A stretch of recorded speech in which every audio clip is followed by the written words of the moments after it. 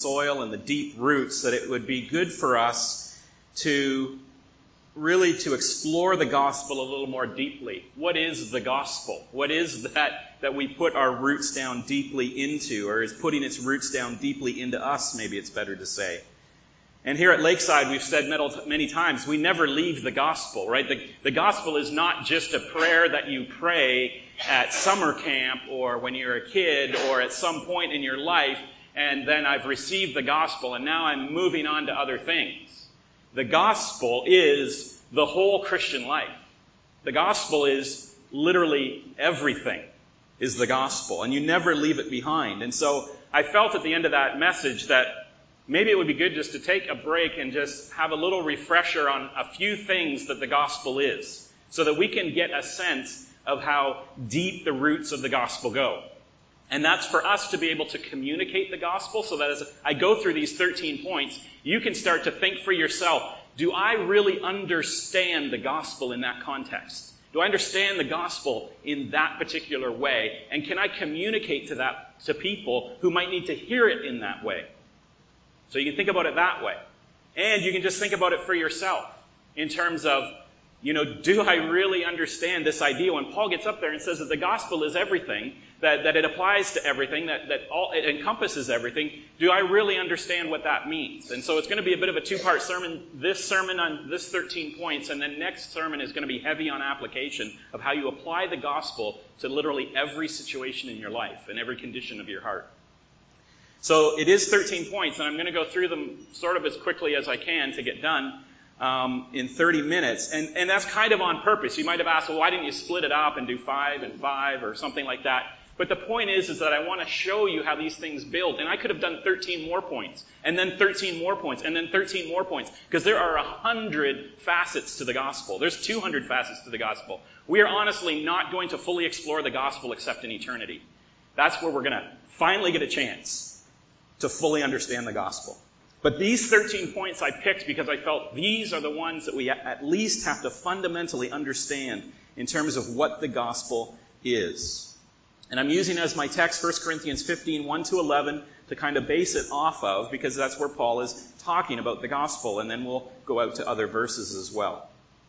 So 1 Corinthians 15, 1-11, the Word of God says, "Now I would remind you, brothers, of the gospel I preached to you, which you received, in which you stand, and by which you are being saved, if you hold fast to the word preached to you, unless you believed in vain. For I delivered to you as of first importance what I also received, that Christ died for our sins in accordance with the Scriptures, that he was buried, that he was raised on the third day in accordance with the Scriptures, and that he appeared to Cephas," that's Peter, that's his other name, "then to the 12, then he appeared to more than 500 brothers at one time, most of whom are still alive, though some have fallen asleep.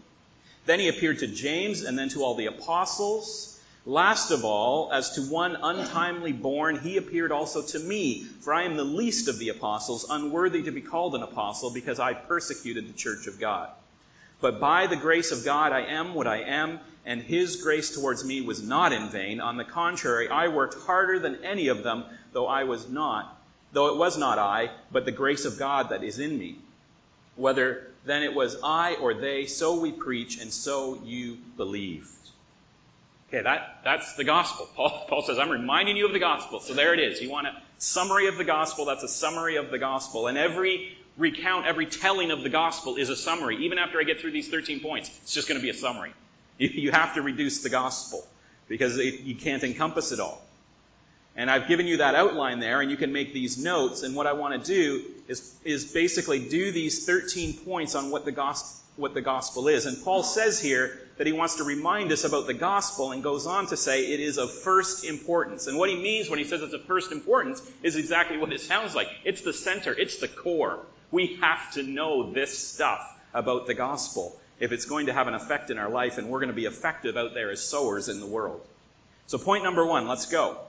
Point number 1, the gospel is Christological. And that's just a fancy way of saying that it pertains to Christ, or it's Christ-centered. In other words, when we think about Christianity and we think about the gospel, it never departs from the person of Jesus Christ. The good news of God is intrinsically tied to the person of Christ. And we're going to talk about that a little bit more later on. The good news is not just that there is a God. There's some God out there who wound up the universe like a clock and it continues to run. That's not good news. And the good news is not even less sort of an impersonal pantheism, right? Like the universe is God, or you're God, or I'm God, or the world is God. That's not good news. The gospel is good news because of Christ Jesus. It is about Jesus Christ. And his name is in all of Scripture, Old Testament and New. In Matthew, Jesus calls himself Emmanuel, God with us. In John, Jesus is the way, the truth, and the life, in John 14:6. He's the Word of God in John 1:1. In the sermons of Acts, there is no other name but Jesus given under the sun by which we are saved. In Romans and Ephesians, Jesus is the last Adam, who the Scriptures bear witness to. In Revelation, Jesus is both the Lion and the Lamb, and only he can open the seals of the scroll held in the Father's hand. Over and over and over and over again, the Bible is about Jesus because the gospel is Jesus. It's Christ-centered. And it's not just Jesus, the person, that is the focus of the good news, but also his death and resurrection. It's about the fact that Jesus Christ died and was resurrected. And at the very start of his letter, Paul says, I resolved to know nothing while I was with you, Corinthians, except Christ and him crucified. 1 Corinthians 2:2. Paul was there for 18 months in the city of Corinth, and he said, I didn't preach anything to you guys for 18 months except Christ and Christ crucified. That is the centrality of the gospel. Paul had, and he preached every day, okay, for 18 months. He didn't just preach on the Sabbath or on Sundays. He preached every day. So let's just start an 18-month series just on Christ and Christ crucified. But Paul could say that everything that he talked about was about Christ and Christ crucified. And so this makes Jesus the very heart of the gospel. He is the treasure that is buried in a field, and whoever finds him would sell everything to acquire Christ Jesus. He is the pearl of great price. He is the source of our joy. Not what he does for us, but him. Jesus is the good news. Jesus is the good news. And the gospel does not have Christ at its center simply because he's the nice God-man that helps us when we're broken down by the side of the road. Christ is at the center because he's the Messiah. He's the promised one who died and rose again, and in whom everything lives and moves and has its being, it says in Acts 17. So the gospel, first and foremost, is centrally Christological. It's about Jesus Christ and our relationship with him. And that leads into the second point. In that sense, the gospel is theological. And what I mean by that, it's about divine things. It's about spiritual things. It's about God, if you want to think of it that way, God the Father. So the gospel is theological. And what I mean is that it's satisfying the broken relationship or the chasm or the spiritual wrath that has to be dealt with. There is a divine problem that we have with our Maker. We have rebelled and we have sinned and we have rightfully and justly deserved his wrath because we have made ourselves God instead of treating him as God, as he so rightly should be. And so what is taking place in the death and resurrection of Christ Jesus is accomplishing something spiritual. It's not just about Jesus, this person who lived and died for our benefit, but that life and that death and that resurrection is accomplishing something theological. It's accomplishing something spiritual. It's accomplishing something that has profoundly gone wrong between us and our Maker. And so we can't minimize this or we rob the gospel of its power and our need for it. The biggest problem that God has to overcome is not that the world is broken and that we need rescuing from it. Right? The good news of the gospel is not that the world has gone sideways and we are in turmoil and sin and pain and God has a plan to redeem us and save us from our brokenness and our wretchedness in this world. Lots of people phrase the gospel that way, and that's not wrong because God is doing that. He is a redeemer and he is a healer and he is rescuing and redeeming us out of this broken world. But that's not the fundamental problem, because if you say the gospel that way, then it makes the gospel about us. And it diminishes or it trivializes the fact that the gospel and the death and the resurrection of Jesus Christ was about solving a problem that we had with the wrath of God. In Genesis, it is God who brings death into the world. It is God who curses the world. It is God who is angry. And there is a problem between us and our Maker that has to get fixed at a theological level, if you will. The thorniest problem that God has is that our sin is unholy rebellion against His perfect holiness, and it makes us the just recipients of His wrath. But God has a solution for that, and it's called atonement. Jesus is the Father's plan to take care of our own personal sin that invoked His wrath. And so we have these things behind the gospel of God and sin and wrath and death and judgment and atonement. And that is what makes the words of 1 Corinthians 15:3 so profoundly theological. Christ died for our sins, Paul says. The reason, the problem that needed fixing was our sins. And we could consider texts like Christ was delivered over to death for our sins and was raised to life for our justification in Romans 4, or Christ died for the ungodly in Romans 5:6, or the Lord Jesus Christ gave Himself for our sins to rescue us from the present evil age, Galatians 1:4, or Christ died for our sins once for all, the righteous for the unrighteous, to bring you to God, 1 Peter 3:18. Or as Paul puts it here in 1 Corinthians 15:2, by this gospel you are saved. And so we cannot fail to understand, and some of this you may seem as obvious, but we can't depart from this reality that the gospel is doing more than just helping you fix your marriage, right? The gospel is doing more than just, maybe getting you on the right track or helping you not swear as much or give up smoking, right? The gospel is doing more than just trying to fix your life. The gospel is mending a fundamental chasm between you and your Savior, your Creator. God is angry at our sin, and Jesus has to rectify it, and the gospel does that. The good news that He lived and died and was resurrected, and that we can trust in Him and be saved. So the gospel achieves incredibly profound theological realities for us. But the gospel is also biblical, and I'm going to pick up the pace as I go along. The gospel is also biblical. Paul says at the end of verse 3 and into verse 4 that Christ died according to the Scriptures. He was buried and He was raised on the third day according to the Scriptures. Now, Paul here doesn't say exactly what Scriptures that he's referring to. He doesn't quote any Scriptures, but there are lots of places Paul could have gone.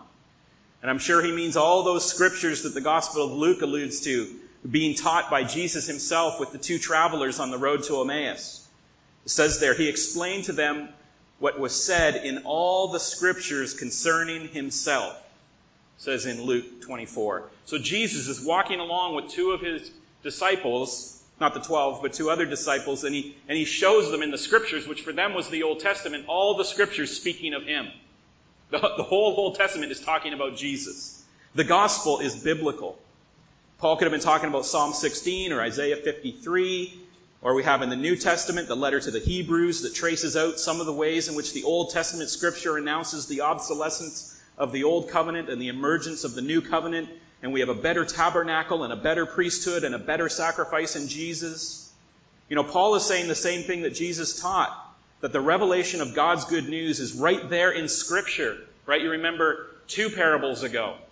You can't miss this point in the parables, right? The rich man was calling across the chasm as he's in Hades and he's looking at paradise. And he says to Abraham, send Lazarus to my brothers. And his answer was, they have Moses and the prophets. They have the Scriptures. The gospel is biblical. It's there in the Scriptures. It's not something that the Apostle Paul made up. It's not something that the disciples came up with after Jesus died. It's not something that this backwater rabbi decided that he would put on himself. The gospel is in all of Scriptures, and all of Scriptures speak to the gospel. So wherever you are reading in your Bible, it's telling you something about the gospel. The gospel is distinctly biblical. And so we can trust Scripture to do its gospel work in our life and in the life of others. And so you can give people Scripture and trust that they will see the gospel by the Holy Spirit in the Scripture that you give them. Fourthly, it's historical. So first, in 1 Corinthians 15, it specifies both Jesus' burial and resurrection. The burial testifies to Jesus' death, and the appearance after His burial testifies to Jesus' resurrection. And so His death and His resurrection are tied together in history, and we can't lose the importance of this as we trust in and believe in the gospel. This is a historical event that took place. The one who was crucified is the one who was resurrected. The body that came out of the tomb had the same wounds as the body that went into the tomb. You remember, as doubting Thomas wanted to make sure of. And the way in which we have access to the historical reality of the gospel, to the historical events of Jesus' death, burial, and resurrection, is exactly the same way in which we have access to almost any historical event. We know about this, and we trust in this through the witness of those who were there and by means of the records they left behind. That's how all of history is known. And that's why Paul here in 1 Corinthians 15 explicitly says in our text, as he reminds them of the gospel, he says, this is of first importance. This is the gospel. Jesus died for our sins and was resurrected. And then he actually explains that there are credible sources to this historical event. Verses 5 and 6, he appeared to Cephas and then to the 12. And then he appeared to more than 500 brothers at one time, most of who are still alive. You can go and check out this story. The gospel is a historical reality. And second to that, the good news of the gospel is intrinsically bound up in the historical person of Jesus. And I think D.A. Carson illuminates the best way with this thought experiment or this example. Imagine asking a Muslim imam a hypothetical question. Could God have given his final and greatest revelation to anyone besides Muhammad? And if the imam fully understood the question, he would probably answer, yes, of course. Allah, blessed be his name, can do whatever he wants to do. That's how the imam would answer. The revelation is not Muhammad's, it's Allah's, but we believe that Allah gave it to Muhammad. That's what most imams, I think, would answer. In other words, there's nothing intrinsic about Muhammad to the revelation of Allah except that he was chosen to receive the revelation from Allah. But if you ask the same question of a Christian pastor, you would word it this way. Is it possible that God could have given his final revelation through anyone besides Jesus of Nazareth? And in Christianity, the question is not even coherent. It makes no sense because Jesus is the revelation. The revelation that entered into history in the incarnation of the person, Christ Jesus, who lived a perfect life we couldn't live, who died an atoning death, and who was resurrected to show that the promise of the Father was secure and that death was defeated. As John puts it in his first letter, he says, that which was from the beginning, which we have heard, which we have seen with our eyes, which we have looked at and our hands have touched, this we proclaim concerning the word of life. The life appeared, we have seen it, and testify to it. Okay, so the gospel is rooted in history. It's a historical event. The gospel is deeply historical. It has to be. Paul goes on in this letter to say, if this didn't happen, then we of all men are most to be pitied. If this is not historical, if this didn't happen, first of all, we're blaspheming God because we're talking about Jesus and it didn't really happen, and we have no hope because we've been putting our hope in Jesus. And so the gospel has to be historical, or it's nothing. Fifthly, it's personal. Because the Bible is not deistic or pantheistic, because it's centrally Christological and theological, that means that it's also personal. The death and resurrection of Jesus Christ are not just historical events. The gospel is not merely theological in the sense that it organizes a lot of theological precepts. The gospel actually sets out the way of individual salvation, of personal salvation. Trusting in the finished work of Jesus is a personal act. Jesus died for me. Jesus died for you. Each and every individual one of you, Jesus died for.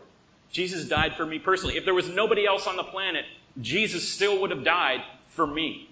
If there was no one else that needed saving, Jesus still would have died for you, because the gospel is personal.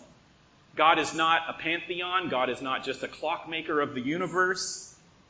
There is a real relationship between God and his creation. There is a real relationship between Jesus and us, and that relationship takes its form in the gospel that the Son of God came and died for us. The gospel is about something offered to each and every person individually. And Paul begins his text here in 1 Corinthians, just to keep it rooted in the text here. Now, brothers, I want to remind you of the gospel I preached to you, which you received, and on which you have taken your stand. By this gospel, you are saved. Paul is saying this gospel is personal. You heard it, you received it, and by it you are saved. And that's important for people to hear. When you're out there sowing the gospel, they need to know that this is really personal, that God knows them, that God cares for them, that God, before the foundation of the world, knew who they were, knew the situation of their life, and before they even had a chance to be born, before they had a chance to rebel or to sin, all the sin that God knew was coming, He sent His Son to die for them so that He could take care of the sin that He already knew they were going to commit. It is deeply personal, and people need to hear that. Paul's preaching a gospel that accomplishes something personally in those that hear and respond to it. He even talks about himself in verse 10, right? He says that I was persecuting the church. But he says in verse 10, by the grace of God I am what I am, and His grace toward me was not in vain. Paul says, this gospel came to me by God's grace, and it was not wasted. I responded to it. This is a personal thing that's going on for each and every one of us. A historical gospel that's not personal is just an intellectual curiosity. Right? I mean, we can go back and we can study, ancient politics and things that have gone on. And if something is historical but not personal, then it's just a curiosity. A theological gospel that can't be received by faith or be transformative and actually accomplish its purpose is merely philosophical. I mean, if you just read the Bible and say, okay, so there's a creator and His people rebelled and, there's some sort of story here about God and men and, you read it like the Marvel comics, Thor and, whatever. If there's this theology, but it's not personal, then it's useless. It doesn't actually save us. And so it has to be more than historical and more than theological. It has to be personal. But more than that, the gospel, the roots just keep getting deeper. The gospel is universal. It excludes no one. If we were to step farther into 1 Corinthians 15, we find Paul demonstrating that Christ is the new Adam in verses 22 and 47 to 50. And as the new Adam, all of those who trust in Him are now considered one seed or one people, the covenantal people, citizens of His kingdom. Just as Adam is the father of all of mankind ethnically or physically, so Jesus, as the new Adam, unites everyone who trusts in Him as one tribe spiritually. There's no room in the gospel for racism or sexism or classism. The gospel is universal in the sense that it is open to everybody equally, and all can come to the gospel and receive the same grace and redemption and forgiveness. It's not universal in the sense that it transforms and saves everyone without exception, because there's many people who choose to remain in the old Adam. There are people in the world who have made a decision that they will stay in the tribe of the old Adam and not move over to the tribe of the new Adam. And those people are not included with Jesus. But the gospel is universal in the sense that it encompasses everybody. Romans 1:16, Paul again speaking of the gospel, says, I'm not ashamed of the gospel, for it's the power of God for salvation to everyone who believes. To the Jew first and also the Greek. So Paul's saying it's open to everybody. It's not just a tribal situation. God is not just a tribal God. He's not just the God of the Jews. He's the God of the whole world. And the gospel is available to everyone. The gospel, and some people need to hear that too, and sometimes we need to hear that. That we are part of the gospel, that it's open to us, because we think that we can exclude ourselves sometimes. So, surely there's people better than me that the gospel is open to. No, it's open to everybody. I'll get more into application next week, though. Got to keep going here. Seventh, the gospel is legal. The gospel is legal in the sense that it satisfies the law of God that must be satisfied. And this is so important that we understand this. When Jesus Christ died and was resurrected, something took place that satisfied the law of God. It's a legal situation, and it's covenantal, it's secure, and it's a God-sided covenant. We are declared not guilty by the gospel, and we are bound by God's own word to Himself. And we could look at Colossians 2:13 and 14 to see what the gospel is accomplishing legally. It says, and you who were dead in your trespasses and the circumcision of your flesh, God made alive together with Him, having forgiven us all our trespasses by canceling the record of debt that stood against us with its legal demands. This He set aside, nailing it to the cross. Okay, so this is done. It's nailed to the cross. God's law and our debt to His wrath is satisfied. And it's important that we know this. It's important that we live this out if we are children of the gospel, if we're children of Christ, if we have the gospel. This is so assuring to us to read this and know that the gospel is legal. It's not just a historical story. It's not just a nice rabbi who had good things to say. What Jesus did on the cross and in His resurrection firmly closed the books on our case with God and our sin. It's done. It's transacted. And in that, God bound himself in covenant to his own promise. You could go back to Genesis 15, and I don't have time for it right now, but if you go back to Genesis 15, you see this in the Old Testament. Abraham and God are having a conversation, and God wants to covenant with Abraham about his future, about this promise that he's made to Abraham. And he gets Abraham to cut a bull in half, and cut a ram in half, and cut something else in half, and then I think finally it's a bird. I don't know how you cut a bird in half. There's not much left, but he cuts these things in half, and he puts them on either side. So there's this bloody aisle, because this covenant is made in blood, and there had to be death to atone for the sin. And there's this aisle, and this is normally how people covenant. If two tribes were going to covenant, they go through this ceremony. But the interesting thing is, when night falls, God puts Adam to sleep, and when Adam awakes, God is there as fire. And normally both chiefs of the tribes would walk through that aisle between the pieces to seal the covenant. But in the case in Genesis 15, go back and read it, it's amazing. Only God goes through. God covenants with himself. This is my word. I won't break it. I won't be unfaithful. And Abraham, I'm not going to make you walk through here. Because you know what I know about you, Abraham? You're going to break your word. You're going to be unfaithful. There's no sense you walking through here. That will only weaken the covenant. This is a covenant between God and God about us. It's fantastic. Go back and read it. But we see it in the New Testament. In 2 Timothy, Paul is writing to his protege Timothy, a young pastor, and he says to Timothy in 2 Timothy chapter 2, verses 11 to 13. He says, "This saying is trustworthy, for if we have died with him, we will also live with him. If we endure, we will also reign with him. If we deny him, he will deny us." Those are those that are under the old Adam.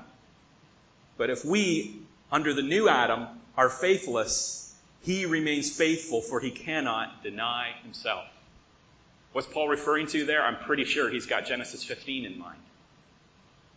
God can't break covenant with his own word. Okay, so the gospel is legal. It has sealed something. 8, it's transactional. Not only is it legal and it seals something in the law of God and in covenant with God with us, it's also transactional. There is an exchange that we have to understand. This element of the gospel is so important to understand. Jesus takes our sin and we receive Jesus' righteousness. It's called the great exchange quite often. The good news of the gospel is not just that we have been declared legally not guilty. And that's quite often where a lot of our gospels stop, right? We think, okay, Jesus died and was resurrected to forgive us of our sin, and we are set free from the bondages of sin, and we are no longer guilty. Hallelujah. And then our gospel just kind of sits there for years and years and years. And we never realize that there's more to the transaction than just being declared not guilty. But in fact, after that, we receive a new righteousness. We actually receive Jesus' righteousness. And maybe we don't go there because the news is just so good that we can't get our heads around it, that we actually inherit the righteousness of the Son of God. That's our righteousness now. It's just staggering. 2 Corinthians 5:21 says, "For our sake he made him to be sin who knew no sin." That's Jesus, right? He made him who knew no sin to be sin, so that in him we might become the righteousness of God. So it's not just that we're declared not guilty, we actually become the righteousness of God. He gives us his righteousness. There's transaction that takes place in the gospel. We're not just marched into court and the judge declares us not guilty. The judge then comes down around from his desk and he pins a purple heart and a cross of valor and whatever other kind of award that you could receive on our chest, and he gives us the keys to the city, and the mayor's there, and he says, all of this is yours, and Bill Gates says, I'm adopting you, you're now my son. We get it all. We get it all. And then you go out of the courthouse, and there's a parade for you. It was the parade that was supposed to be for Jesus, because he deserves a parade, but the parade that Jesus was going to get is now your parade. That's the exchange that takes place in the gospel. The gospel is transactional. You're not just declared not guilty. You get all the blessings of Christ and all the righteousness of Christ. You get the Medal of Honor. You get the Purple Heart. You get the parade. You get the inherited into the best family in the universe. You get it all. And so the gospel is transactional. And that is so profoundly important for us to know. That it's more than just being set free of your guilt. It's receiving the righteousness of Christ. And why is that important? Because of the next point, point 9.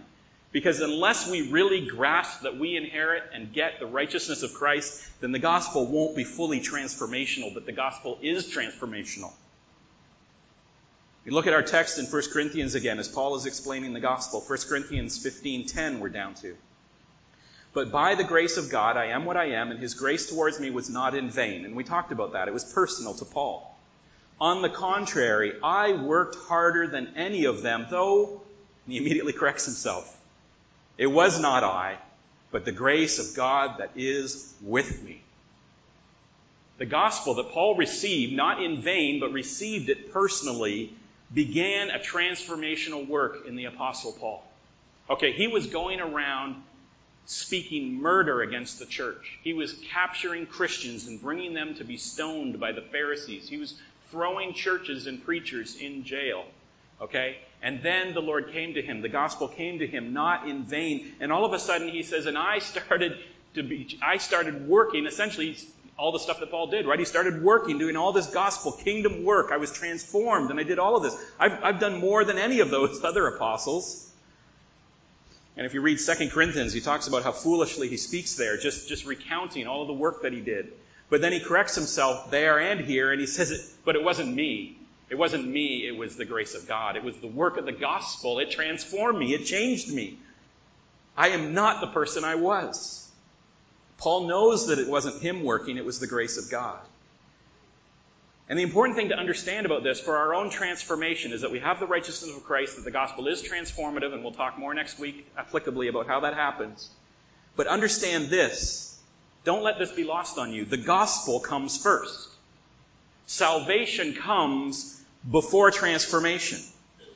In fact, one revelation that a lot of people make when they finally get the gospel, when the light bulb goes on and they finally understand the gospel and they make that trusting decision in Christ Jesus for their hope and for their salvation, one of the first things that they realize is that all along in their life they've been doing it backwards.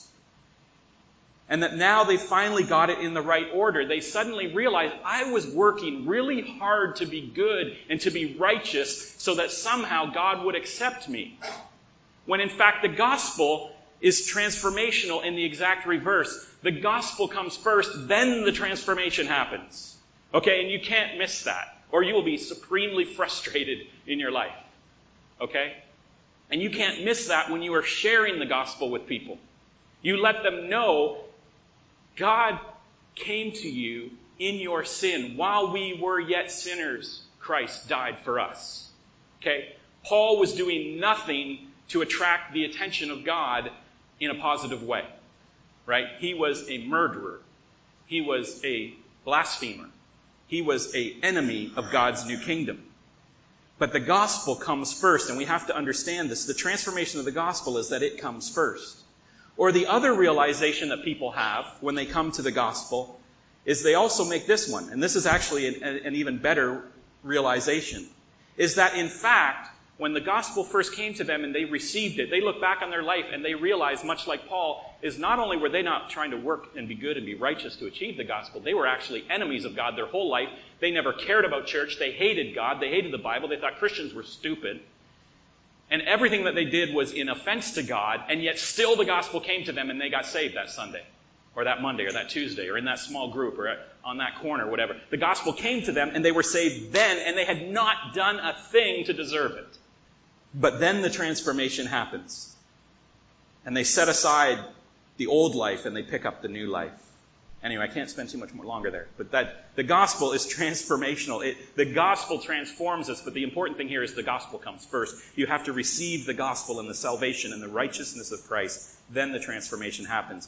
In 2 Corinthians 3:18, Paul says, and we all with unveiled faces, beholding the glory of the Lord, are being transformed into the same image from one degree of glory to another. For this comes from the Lord who is the Spirit. You see, it's not going to happen without the Lord and the Spirit.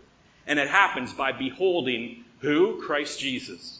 Right? Because the The gospel is Christological. It's Christ-centered. If you want to transform your life, you just keep looking clearer and clearer and clearer at the person of Jesus Christ, and the transformation will follow. That's discipleship, is just beholding Christ. And let the beholding of Christ transform you. Okay, 10. The gospel is martial. I think this is important that we get in here too. Martial. I wanted them all to end in AL, okay? So the Bible is martial, but it's a good word because it means it has to do with war. Okay? The gospel is about war, and we forget this too. That there's a war going on, and the gospel is God's war plan. It's the winning strategy in a cosmic war, and it's our weapon and defense in that war. Okay, where did that war start? Genesis 3, Eve and the serpent. Here's how far back the gospel goes.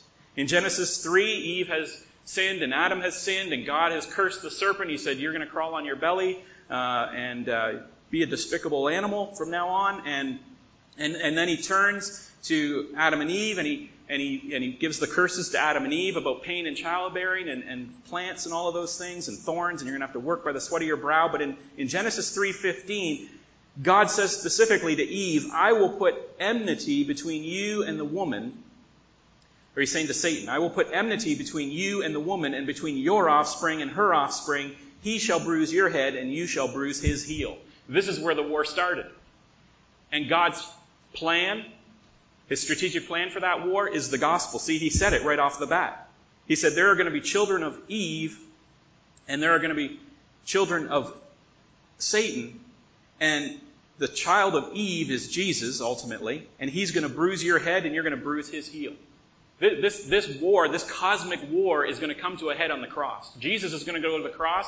Yeah, you're going to get him crucified, but when you get him crucified, he's going to defeat you.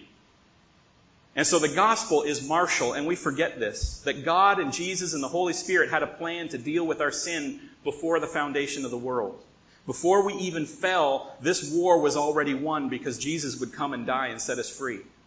And so the gospel is God's war strategy. There's two kingdoms colliding in this world in our time, and the gospel moves the borders of one kingdom against the other.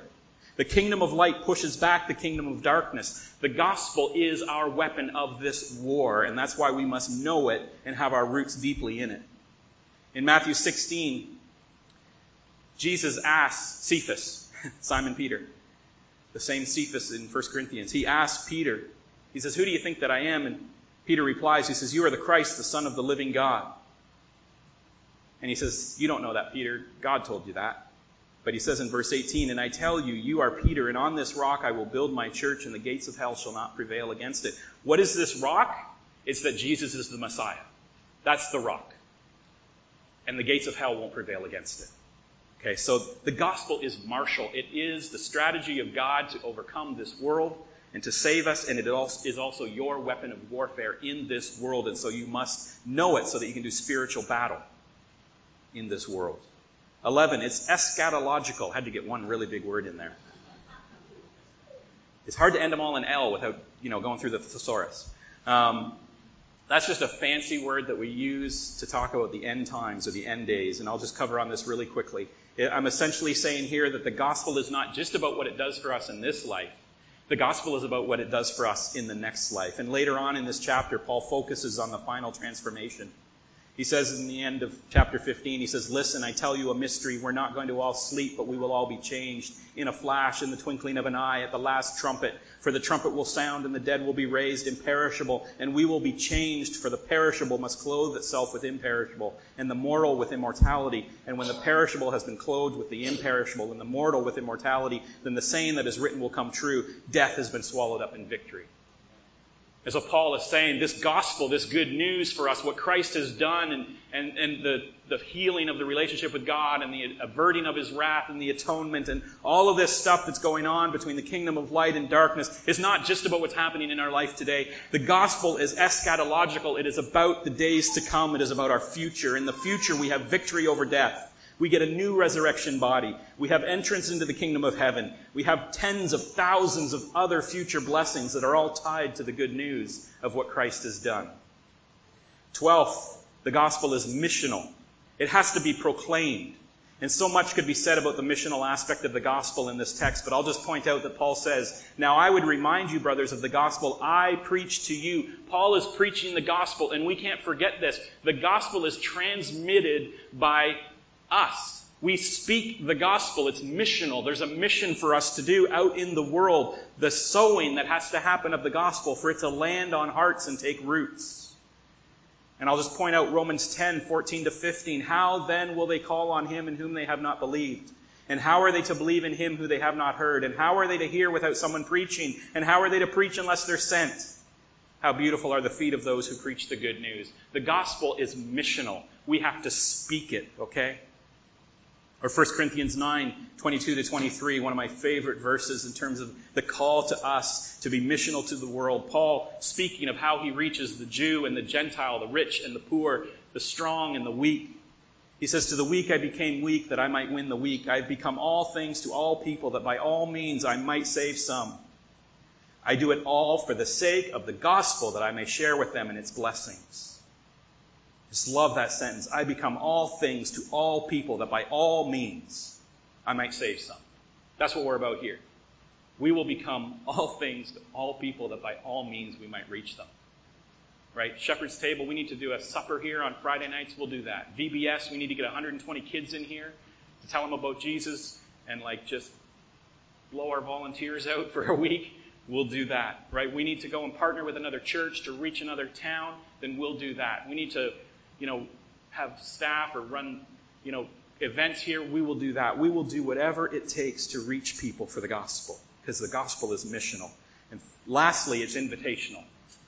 And I almost finished on time. It's invitational. And by that I mean, and we got to get this, and maybe it's inherent, but the gospel has to be responded to. It's an invitation that you have to actually accept.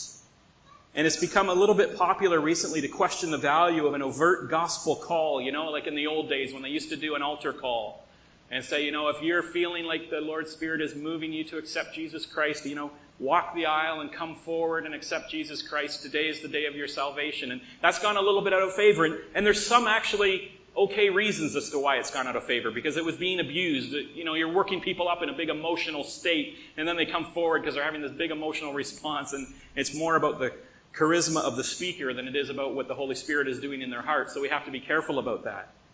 But that does not deny the fact that there is an invitation that's taking place every time the Word of God is speaking. I'm making that invitation to you right now. If you don't know Jesus Christ as your Savior, if you are still under the wrath of God, you do need to respond to the invitation. I'm not saying you have to walk an aisle, and you don't even necessarily have to be crying about it. But you have to respond to the invitation. A decision has to be made. The gospel is an invitation that has to be decisively received. And the Apostle Paul has no trouble making that clear. In 2 Corinthians 5:20, he says, "Therefore, we are ambassadors for Christ, God making his appeal through us. We implore you," and the word there is beg you, "we beg you on behalf of Christ, be reconciled to God." Paul is making the invitation, and he's saying, walk the aisle, make the decision. I'm begging you, hear the gospel, be reconciled to God. Because the gospel's invitational. It doesn't just automatically cover everybody. You have to actually understand that God is your creator, that you've rebelled against him, that he is due glory and righteousness that you cannot offer him because of your rebellion and because of your sin.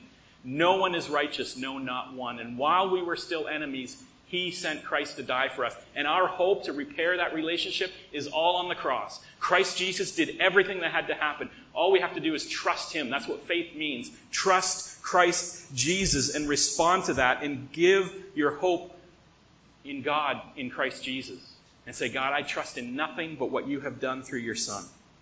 I'm bankrupt. I got nothing to offer. I'm at the end of my rope. The knot's not even tied. I got nothing. But you have Christ, and I accept Christ for my salvation. And you have to respond to that. Peter says it also in Acts 2:37-38, the first sermon that he preaches after Jesus is gone, to everybody there in Jerusalem. He says, "And when they heard this, they were cut to the heart, and they said to Peter and the rest of the apostles, 'Brothers, what shall we do?' And Peter said to them, 'Repent and be baptized, every one of you, in the name of Jesus Christ, for the forgiveness of your sins, and you will receive the gift of the Holy Spirit.'" There's an invitation, and then there's a response to that invitation that has to happen. So in summary, those are 13 of the most important things I could come up with about the gospel. Okay, and there's 13 more, and 13 more, and 13 more, and 13 more. But those are the 13 that I could come up with that I thought, what do we need to know about the gospel so that we can get our roots down deep into the deep-rooted gospel? It goes and goes and goes and goes. And I want us to be rooted in the gospel and to know these things and to dwell on them and meditate on them and take them home and think about them in our own lives and in the lives of others. And the reason that I want to do that is because a shallow gospel will not serve you well. A shallow gospel will leave you high and dry right when you need it most. It will leave you insecure and uncertain and unfulfilled and anxious and fearful and easily deceived and lacking in richness and lacking in righteousness. And if any of those words sound like you today and you're wondering, why am I insecure? Why am I uncertain? Why am I unfulfilled? Why is there no transformation? It's because your gospel is probably too shallow. And this whole message today was just to peel back the curtain just a tiny little bit on how deep the soil of the gospel goes. You will never leave the gospel behind. It is the Christian life. We will be exploring the gospel for eternity. And so when people ask you, what is the reason for the hope that is within you? Can you answer with these types of things? Can you explain the gospel in your own words, the depths of it, the significance of it, the profoundness of it? Do you use it in spiritual warfare? Do you understand it and celebrate what it's done in your relationship with Jesus Christ? Do you realize that it is missional and that it's invitational? Has it impacted your life in a transformational way? Christianity is not just some nice tradition that we follow because Grandma did. The gospel is all of these things I've talked about today, and it is so much more. It'll take my lifetime to even begin to understand it. The gospel and everything that it is has to become the air that we breathe. It has to become the food that we eat. It has to be the water that we drink. Christ is the gospel, and these and 1,000 other reasons are why we treasure Christ Jesus. Do you treasure Christ as the gospel in your life? Let's pray.